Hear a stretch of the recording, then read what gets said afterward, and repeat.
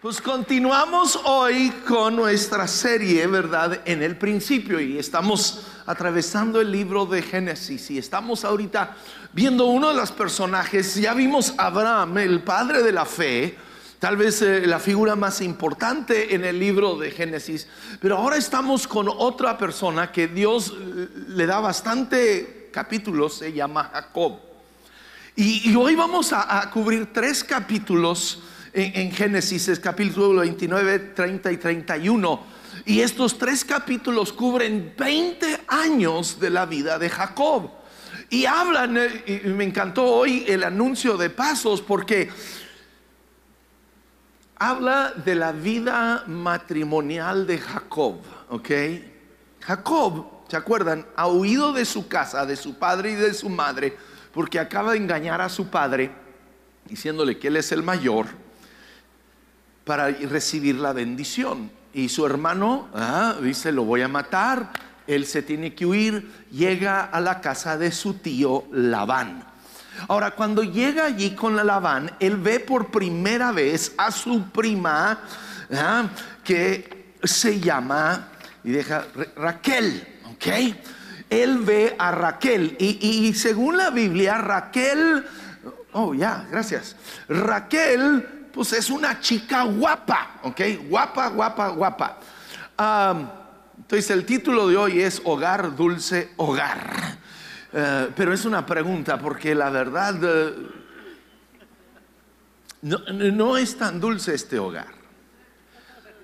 El problema muchas veces es que tú y yo no podemos escapar de nosotros mismos. Como les digo, Jacob ha huido de su casa, ha huido de su hermano, ha huido de su padre, pero Jacob no puede huir de Jacob. ¿Y cuántos de nosotros pensamos, si solo cambio de trabajo, si cambio de pareja, si cambio de padres? Los jóvenes piensan eso, o si cambio de ciudad, si cambio de situación, pero en veces nuestro problema es la persona que nos mira en el espejo todas las mañanas. Ese es el que necesita ser transformado. Ese es el que necesita cambiar. Y entonces Jacob está huyendo y se encuentra aquí y ve a Raquel. Y la Biblia nos dice que Raquel era muy hermosa, y aparentemente lo era, porque en cuanto él ve a Raquel, estaba un pozo allí que estaba cubierto con una piedra enorme, y tenían que juntarse varios grupos para poder mover la piedra. Pero él ve a Raquel y él solo mueve esa piedra. ¿Cuántos saben? Un hombre enamorado, de repente le entra la testosterona, y este que había sido el hijo de mamá, ¿verdad? El de la cocina, mueve la piedra y corre. Y luego, yo no sé si se le impresionó a la niña o la asustó. Corre, besa a Raquel y luego se suelta chillando. Se pone a llorar. Yo no sé si ella le dijo: ay, qué romántico. Dijo: pues ¿qué le pasa? ¿verdad? Pero corre, la besa, se suelta llorando, le dice quién es, que él es hijo, ¿verdad? De su tía. Entonces ella sale corriendo con su papá a avisarle: oye, aquí está mi primo, ¿ok? Y entonces Labán va, lo lleva a la casa y dice, y Labán le dijo: realmente tú eres mi propia sangre. Pues sí, él era el tío, ¿verdad? Labán era su tío. Y Jacob había estado ya un mes con Labán cuando le dijo: por más que seas mi pariente, no vas a trabajar para mí gratis. Dime cuánto quieres ganar. Si algún día alguien te dice eso, ten cuidado, ¿ok? Porque a lo menos si se llaman Labán. Porque aquí va a empezar 20 años de tranza. Ahora, escúchenme, lo que tú y yo sembramos, eso cosechamos. Y tú siembras una semilla y te sale una multitud de semilla. Y Jacob ha sido ha transeado a su hermano, ha transeado a su padre, y de repente se topa con un tío que dice: hijo, quítate que ahí voy. Y aquí le dice, ¿verdad? ¿Qué quieres? ¿Cuánto quieres ganar? Y entonces Dice, Labán tenía dos hijas, la mayor se llamaba Lea y la menor Raquel. Y Raquel era una mujer que dice aquí, muy ¿qué? Ok, según la Biblia, si la entendemos, es que era parecía una botella de Coca-Cola. Dice, y como Jacob se había enamorado de Raquel, le dijo a su tío, me ofrezco a trabajar para ti 7 años a cambio de Raquel, tu hija menor. Ok, y hacen este trato. Pero escúchenme, el engañador está por ser engañado. Dice la Biblia que él trabaja estos 7 años y que los 7 años se le pasan como nada. Está tan enamorado de Raquel que 7 años de trabajo se le hacen una nada, se le pasa así en los 7 años y llega al final de los 7 años, yo creo ya lo tenía el calendario marcado, ¿no? Y llega el fin y le dice a tío, futuro suegro, ya es hora, ya cumplí los 7 años, es hora de el baile, el bailongo, la fiesta, la boda. Ahora, yo no sé cómo eran las bodas en aquellos tiempos, pero eran muy diferentes a las bodas de hoy en día. Acabo de estar en Monterrey casando a Samu, nuestro pastor de jóvenes, ¿verdad? Y a Dana, y pues ella entra y desde la entrada tú la ves, tú la reconoces, sabes quién es. Aquí era diferente. En toda la ceremonia aparentemente Jacob nunca ve la novia. Y se encuentran, ¿verdad?, en la alcoba y todo está oscurito y a puras tientas y nada. Y hasta el día siguiente que sale el sol, de repente se da cuenta, el suegro no le dio a Raquel, le dio a Lea. Lea la fea. No, digo, quién sabe, ¿verdad? Pero le ha dado a Lea, la hermana mayor, y Jacob está ¿cómo? Y él va luego a reclamarle, dice, y a la mañana siguiente Jacob se dio cuenta de que había estado con Lea y le reclamó a Labán, ¿qué me has hecho? ¿Acaso no trabajé contigo para casarme con Raquel? ¿Por qué me has engañado? Qué rara pregunta saliendo de la boca de Jacob. Si él era experto en el engaño. Dice, él ha engañado toda su vida y de repente ahora le toca a él que lo engañen. Y le contesta el suegro y le dice, es que es nuestra costumbre en nuestro país que la hija mayor se tiene que casar primero. ¿Se acuerdan que Jacob quería la bendición de ser el primogénito? Ser el primero, ser el mayor. Pues ahora le tocó, te casas con la mayor. ¿Quieres ser el mayor? También te toca casarte con la mayor. Y termina casado con Raquel. Ahora, con Lea. Ahora, el suegro hace un trato con él. Le dice, mira, yo sé, tú querías a Raquel, te di a Lea. Cúmplale la semana, ¿ok? Cúmplale la luna de miel, cúmplasela y te voy a Raquel y me trabajas otros 7 años. Wow. Qué emocionante, ¿no? Para Lea. Él le cumple la semana de luna de miel y de repente ya ahí tiene 2 esposas. 2 esposas. Termina en una semana con 2 esposas, teniendo que trabajar otros 7 años o un total de 14 años. Entonces, este es un matrimonio del infierno, ¿ok? Este es un matrimonio, si usted piensa que el suyo es malo y necesita ir a pasos, aquí se va a topar con este pobre. Ahora, él está emocionado, ¿verdad? Después de una semana con Lea, ya tiene a la Raquelita, ¿verdad? Pero ¿se imaginan la pobre Lea? ¿Te imaginas, señora? Usted se casa, usted está toda emocionada y después de una semana ya su marido llega con otra a la casa. No dijeron nada, están muy calladas. Wow. Ahora, Dios ve que Jacob desprecia a Lea, la abandona, se olvida de ella, porque él está enamorado de Raquel. Pero Lea es su esposa. Y Dios ve esta injusticia. Y Dios entonces cierra el vientre de Raquel. Ella no puede tener hijos. Y él abre el vientre de Lea. Y Lea empieza a aventar un hijo tras otro hijo, tras otro hijo, tras otro hijo. Le da 4 hijos varones. Pum, pum, pum, pum, pum, así en filita. 4 varones: Rubén, Simeón, Leví y Judá. Pero a pesar de esto, a pesar de que Dios está trayendo bendición sobre la vida de Lea, él sigue menospreciándola. Ahora, Raquel en su desesperación ve que su hermana está aventando chamacos al mundo y ella nada. Y entiendan, en aquellos tiempos el no poder dar a luz hijos era una maldición.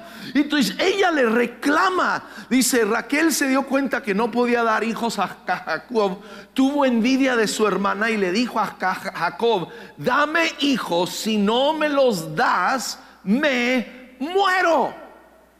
Ahora, Jacob se enoja con ella. Jacob dice, pues ¿qué quieres que yo haga? Yo sí estoy cumpliendo mi parte. ¿Ah?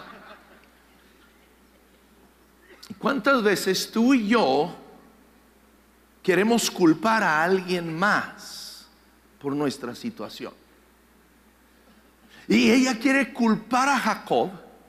Y luego, como eso no resuelve nada, eso no ayuda a nada, ella entonces, en vez de, escúchenme, en vez de nosotros ir con Dios, vemos aquí a Raquel siempre, y yo no sé por qué lo veo también muchas veces en mi vida y en la vida de muchas personas.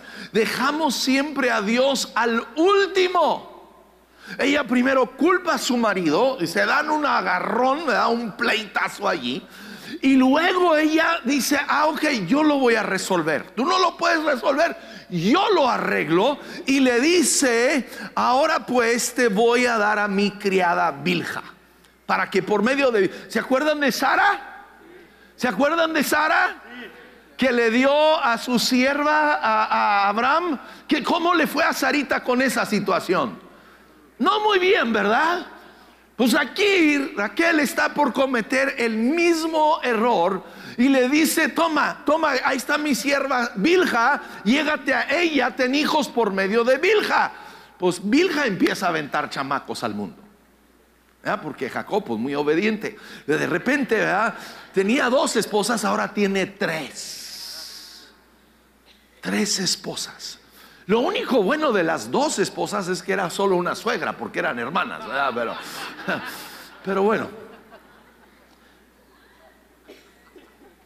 Entonces Bilha empieza a tener hijos, Dan y Neftalí. Y entonces Lea dice, sí, hermanita, pues las 2 podemos jugar a este juego. Tú le vas a dar a Jacob, a tu sierva, a tu sirvienta Bilha, pues yo le voy a dar a la mía Silpa. Ándale. Y ahora tiene 4 esposas. Oiga, ni una telenovela mexicana.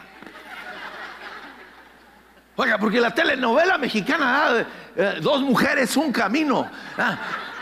Nunca se les ocurrió 4 mujeres y un camino. ¡Wow! De repente este hombre tiene 4 esposas. Y antes de que te emociones, amigo, no le está yendo tan bien a Jacob, porque a él lo están tratando como carne fresca nada más. Él es el mandilón del hogar. Porque dice el capítulo 30, verso 14, durante los días de la cosecha de trigo, Rubén salió al campo y encontró unas frutas llamadas mandrágoras. Rubén es el hijo de Lea, y él le trae a su mamá unas mandrágoras para que coma, ¿verdad? Y Raquelita las ve. Y Raquel dice, yo quiero, dame. Y Lea dice: ¿Cómo? Primero me quitas mi marido y ahora me quieres quitar mi fruta. Nel pastel. ¿Ah? No hay nada. Y entonces, fíjense cómo. Y encuentro la palabra que usa aquí la Biblia.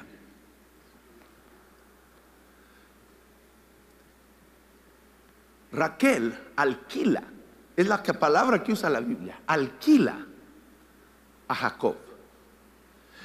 Raquelita le dice: ok, no me quieres dar de las mandrágoras, pero traigo antojo de mandrágoras. Dame mandrágoras y hoy Jacob duerme contigo. O sea, ahí están negociando los servicios de Jacob. Y entonces Lea le dice: ok, está bien, ahí tienes 1 kilo de mandrágoras. El viejo hoy duerme conmigo. Y cuando llega del trabajo ese día, cuando llega, ¿verdad?, después de todo el día de trabajar y está cansado, dice: al anochecer, cuando Jacob volvió del campo, Lea salió a su encuentro y le dijo: hoy te acuestas conmigo, chamaco, porque te he alquilado a cambio de las mandrágoras de mi hijo. Miren, no es como que Jacob se sintió muy sexy ese día. Todas andan peleándose por mí. No, ¿cómo? Solo valgo 1 kilo de mandrágoras.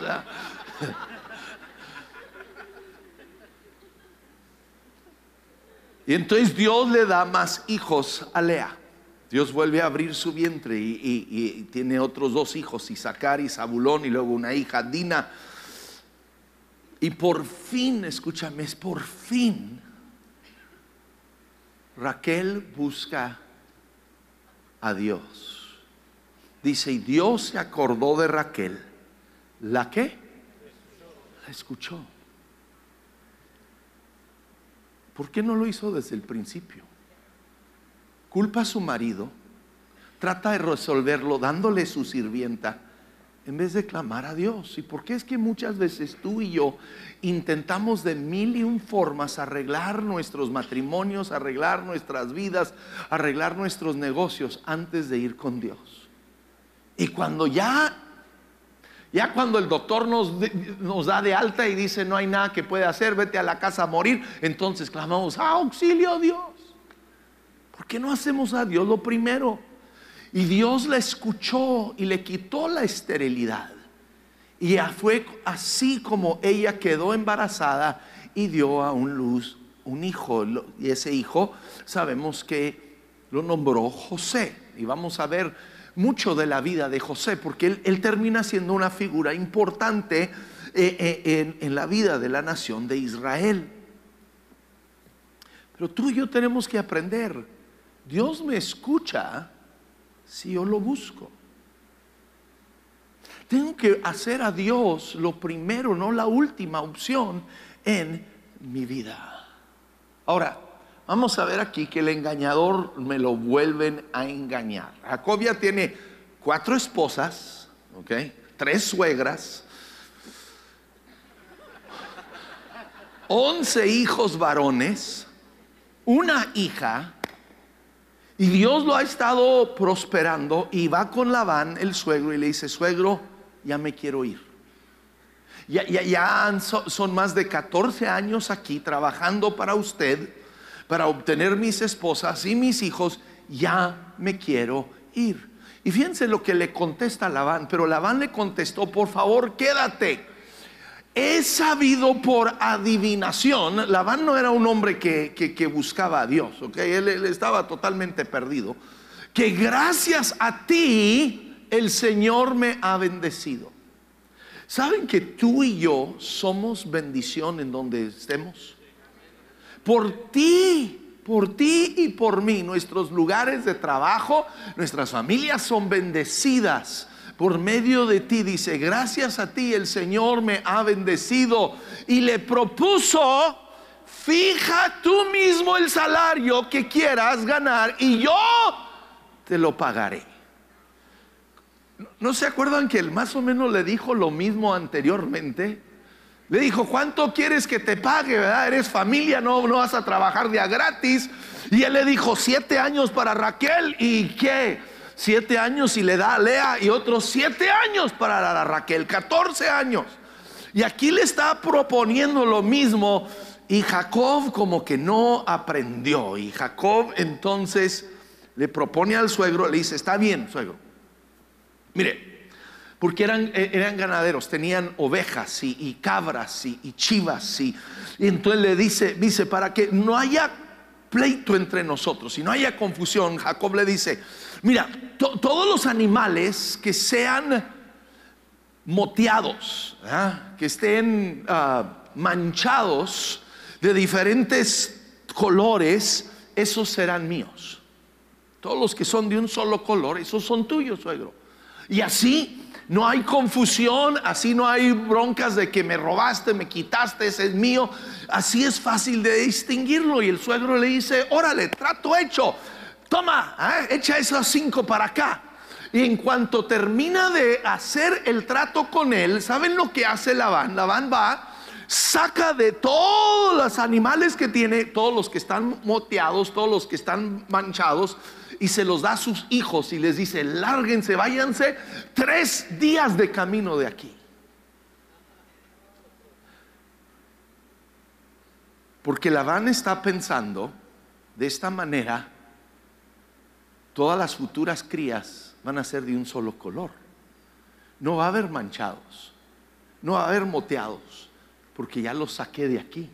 Ya no están con estos animales. Lo único es que Labán no cuenta con Dios. Escúchame, Dios protege a los suyos. Tú y yo necesitamos reconocer: Dios, su protección está sobre nuestras vidas, aun cuando somos un desastre. Jacob es un desastre, ya tiene 4 esposas, se están peleando por él, ¿verdad? Es a kilo la noche, ¿verdad? Y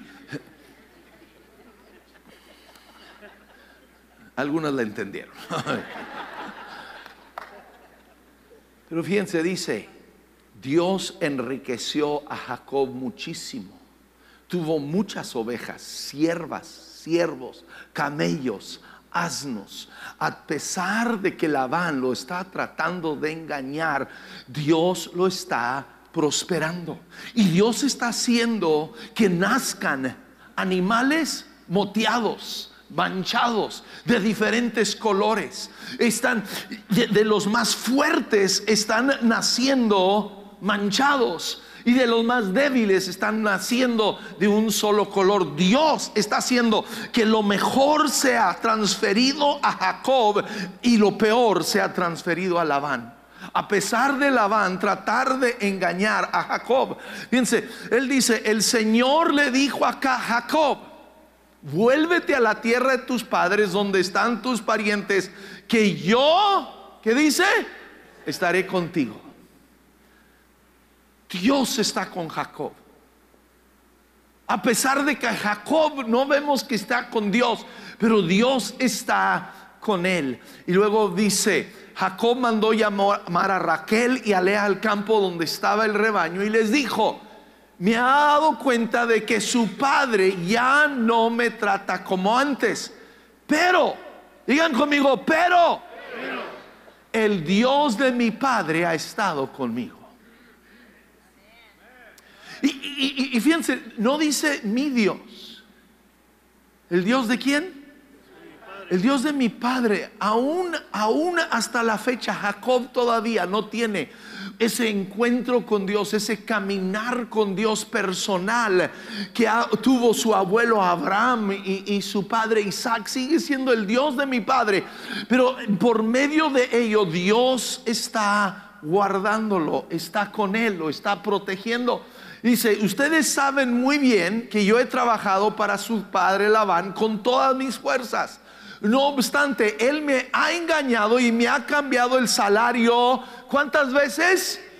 10 veces. Ahora, esas 10 veces no eran para darle aumentos de sueldo a Jacob.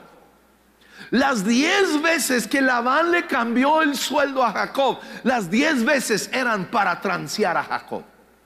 Las 10 veces eran para ver cómo le bajó a Jacob los animales, y 10 veces se lo cambia. ¿Pero qué? Hagan conmigo, pero Dios. Tú y yo tenemos que llegar a entender en nuestra vida, no importa lo que el jefe haga, no importa lo que hagan en mi empresa, no importa si me tratan injustamente, pero Dios es el que me va a cuidar. ¿Ves? Nuestra confianza está en Dios, no en un trabajo, no en una empresa, no en un negocio, no en una persona que nos haya hecho una promesa. Nuestra confianza está en Dios. Pero Dios no le ha permitido causarme ningún daño. Dios protege a los suyos. Entonces Raquel y Lea le dicen: está bien, haz lo que tú quieras, estamos contigo. Y de nuevo Jacob lo encontramos huyendo. Había huido de su casa, de su padre y de su hermano mayor, y ahora lo encontramos huyendo de su suegro, a escondidas de su suegro. Agarra toda su familia, agarra todo su ganado, todos sus animales, y agarra camino. El suegro no se entera por 3 días. Entiendan, era antes de que existieran estas cosas, ¿verdad? Y el internet y todo. Entonces 3 días pasan antes de que el suegro se dice: ¿y Jacob dónde está? Oye, ¿y los animales de Jacob y dónde está? Y la tienda de Jacob, y ya se había marchado. Le toma 7 días al suegro perseguirlo y encontrarlo. Y Labán va con malas intenciones. Labán va decidido, le va a quitar todo a Jacob. Lo va a dejar en la calle a Jacob. Lo va a mandar a bailar solo. Pero dice: ¿vino quién? Vino Dios a Labán, arameo, en sueño aquella noche, y le dijo: guárdate que no hables a Jacob descomedidamente. Dios le dice: ten cuidado, es mi hijo. ¿Cuántos de ustedes tienen un papá que dice: ten cuidado, ten cuidado, es mi hijo, es mi hija? Tú y yo tenemos un papá, se llama Dios. Un papá que cuida de nosotros. Y luego se encuentran al día siguiente, y Labán dice estas palabras, dice: poder hay en mi mano para haceros mal. Esas eran sus intenciones. Su intención era quitarle todo, quitarle sus esposas, sus hijos, sus posesiones, y dejarlo tirado en el desierto. Y dice: mas el Dios, y de nuevo dice: ¿el Dios de quién? De tu padre. El Dios de tu padre. Papás, mamás, algunos de ustedes tienen hijos que están lejos de Dios. No se desanimen, no se den por vencidos, sigan orando, porque el Dios tuyo obrará en la vida de ellos. El Dios tuyo tocará la vida de ellos. A pesar de ellos estar lejos de Dios, el Dios de tu padre me habló anoche diciendo: guárdate que no hables a Jacob descomedidamente. Y yo creo que Dios le metió una buena asustada a Labán, porque Labán no lo tocó. Labán no le quitó ni una oveja, nada. Hicieron un acuerdo ahí entre ellos y se despidieron cada quien para su casa. Y dice: y Jacob, y termino aquí, siguió su camino. Puede ir la alabanza en cada campus subiendo. Y Jacob siguió su camino. ¿Y qué dice? Le salieron al encuentro ángeles de Dios. El ángel del Señor, díganlo conmigo, acampa a mi alrededor. Tú y yo tenemos ángeles de Dios que van delante y detrás de nosotros todos los días. Tú y yo vivimos bajo una protección de Dios. En veces ni cuenta nos damos de lo que Dios está haciendo a nuestro favor. Pero a pesar de la vida desordenada de Jacob, el desorden en su matrimonio, el desorden en su hogar, Dios estaba con él. Y ves, en veces tú y yo pensamos que para que Dios esté con nosotros tenemos que vivir vidas perfectas, y no es así. En medio de nuestra humanidad, en medio de nuestros desastres, Dios está con nosotros.